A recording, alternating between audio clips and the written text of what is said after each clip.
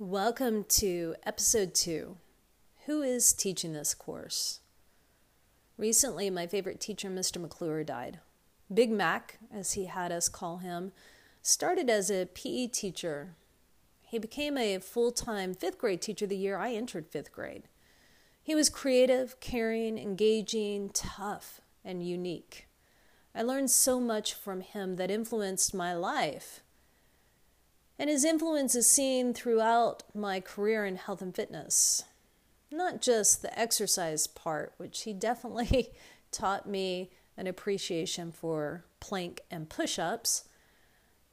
Also the tough love, no nonsense, crazy compassion. There are many teachers in this world. Some of them are really, really, really great.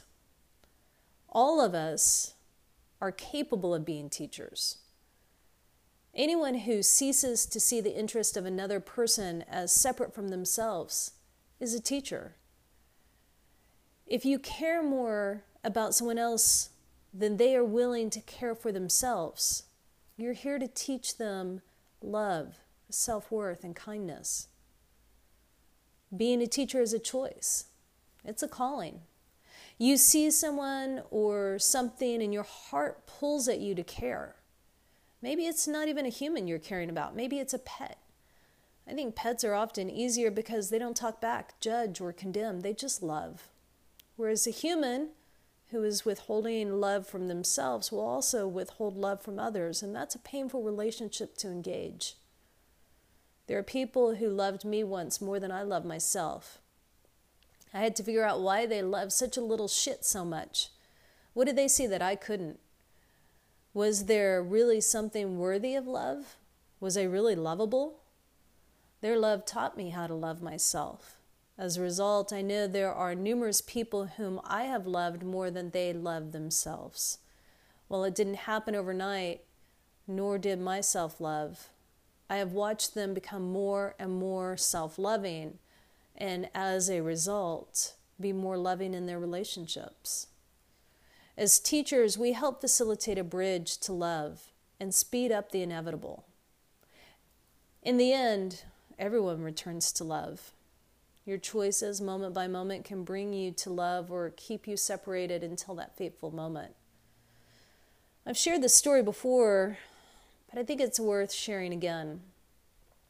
There was a great teacher. He was eating dinner in the monastery with the other monks, and a great warrior who had once been a student walked in with his troop. Upon seeing the great teacher, the warrior said, Sensei, I have been talking to my troop about you. Please, talk to us about heaven and hell. The great teacher did not look up. He kept eating his soup. And after a few moments, he said, you are a vile, disgusting excuse for a human being. And in a blink of an eye, the great warrior pulled his sword from his sheath, holding it overhead, ready to decapitate his teacher.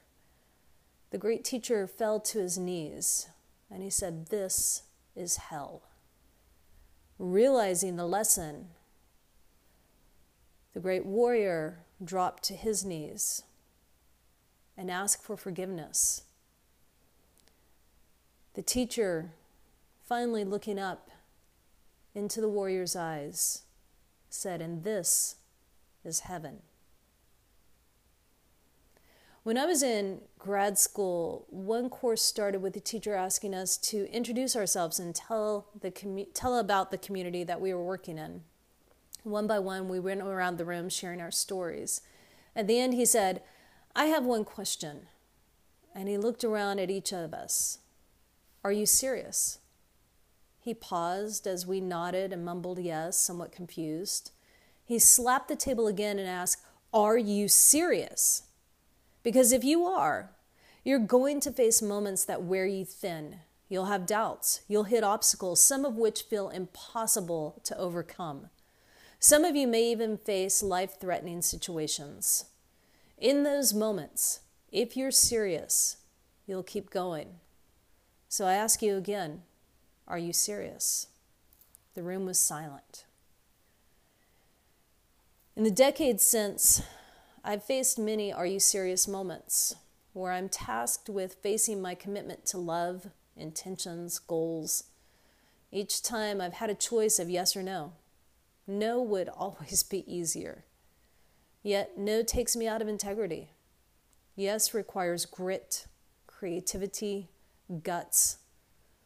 So does teaching and loving. Neither are always easy, nor are they always hard. They do require commitment, and they require us to be serious. Today, will you heed the call of love? You'll have many opportunities to answer the call. Will you become a teacher?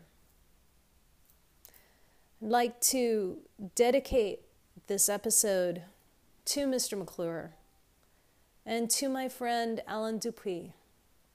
May you both rest in peace. Thank you. Thank you. Thank you for being my teachers.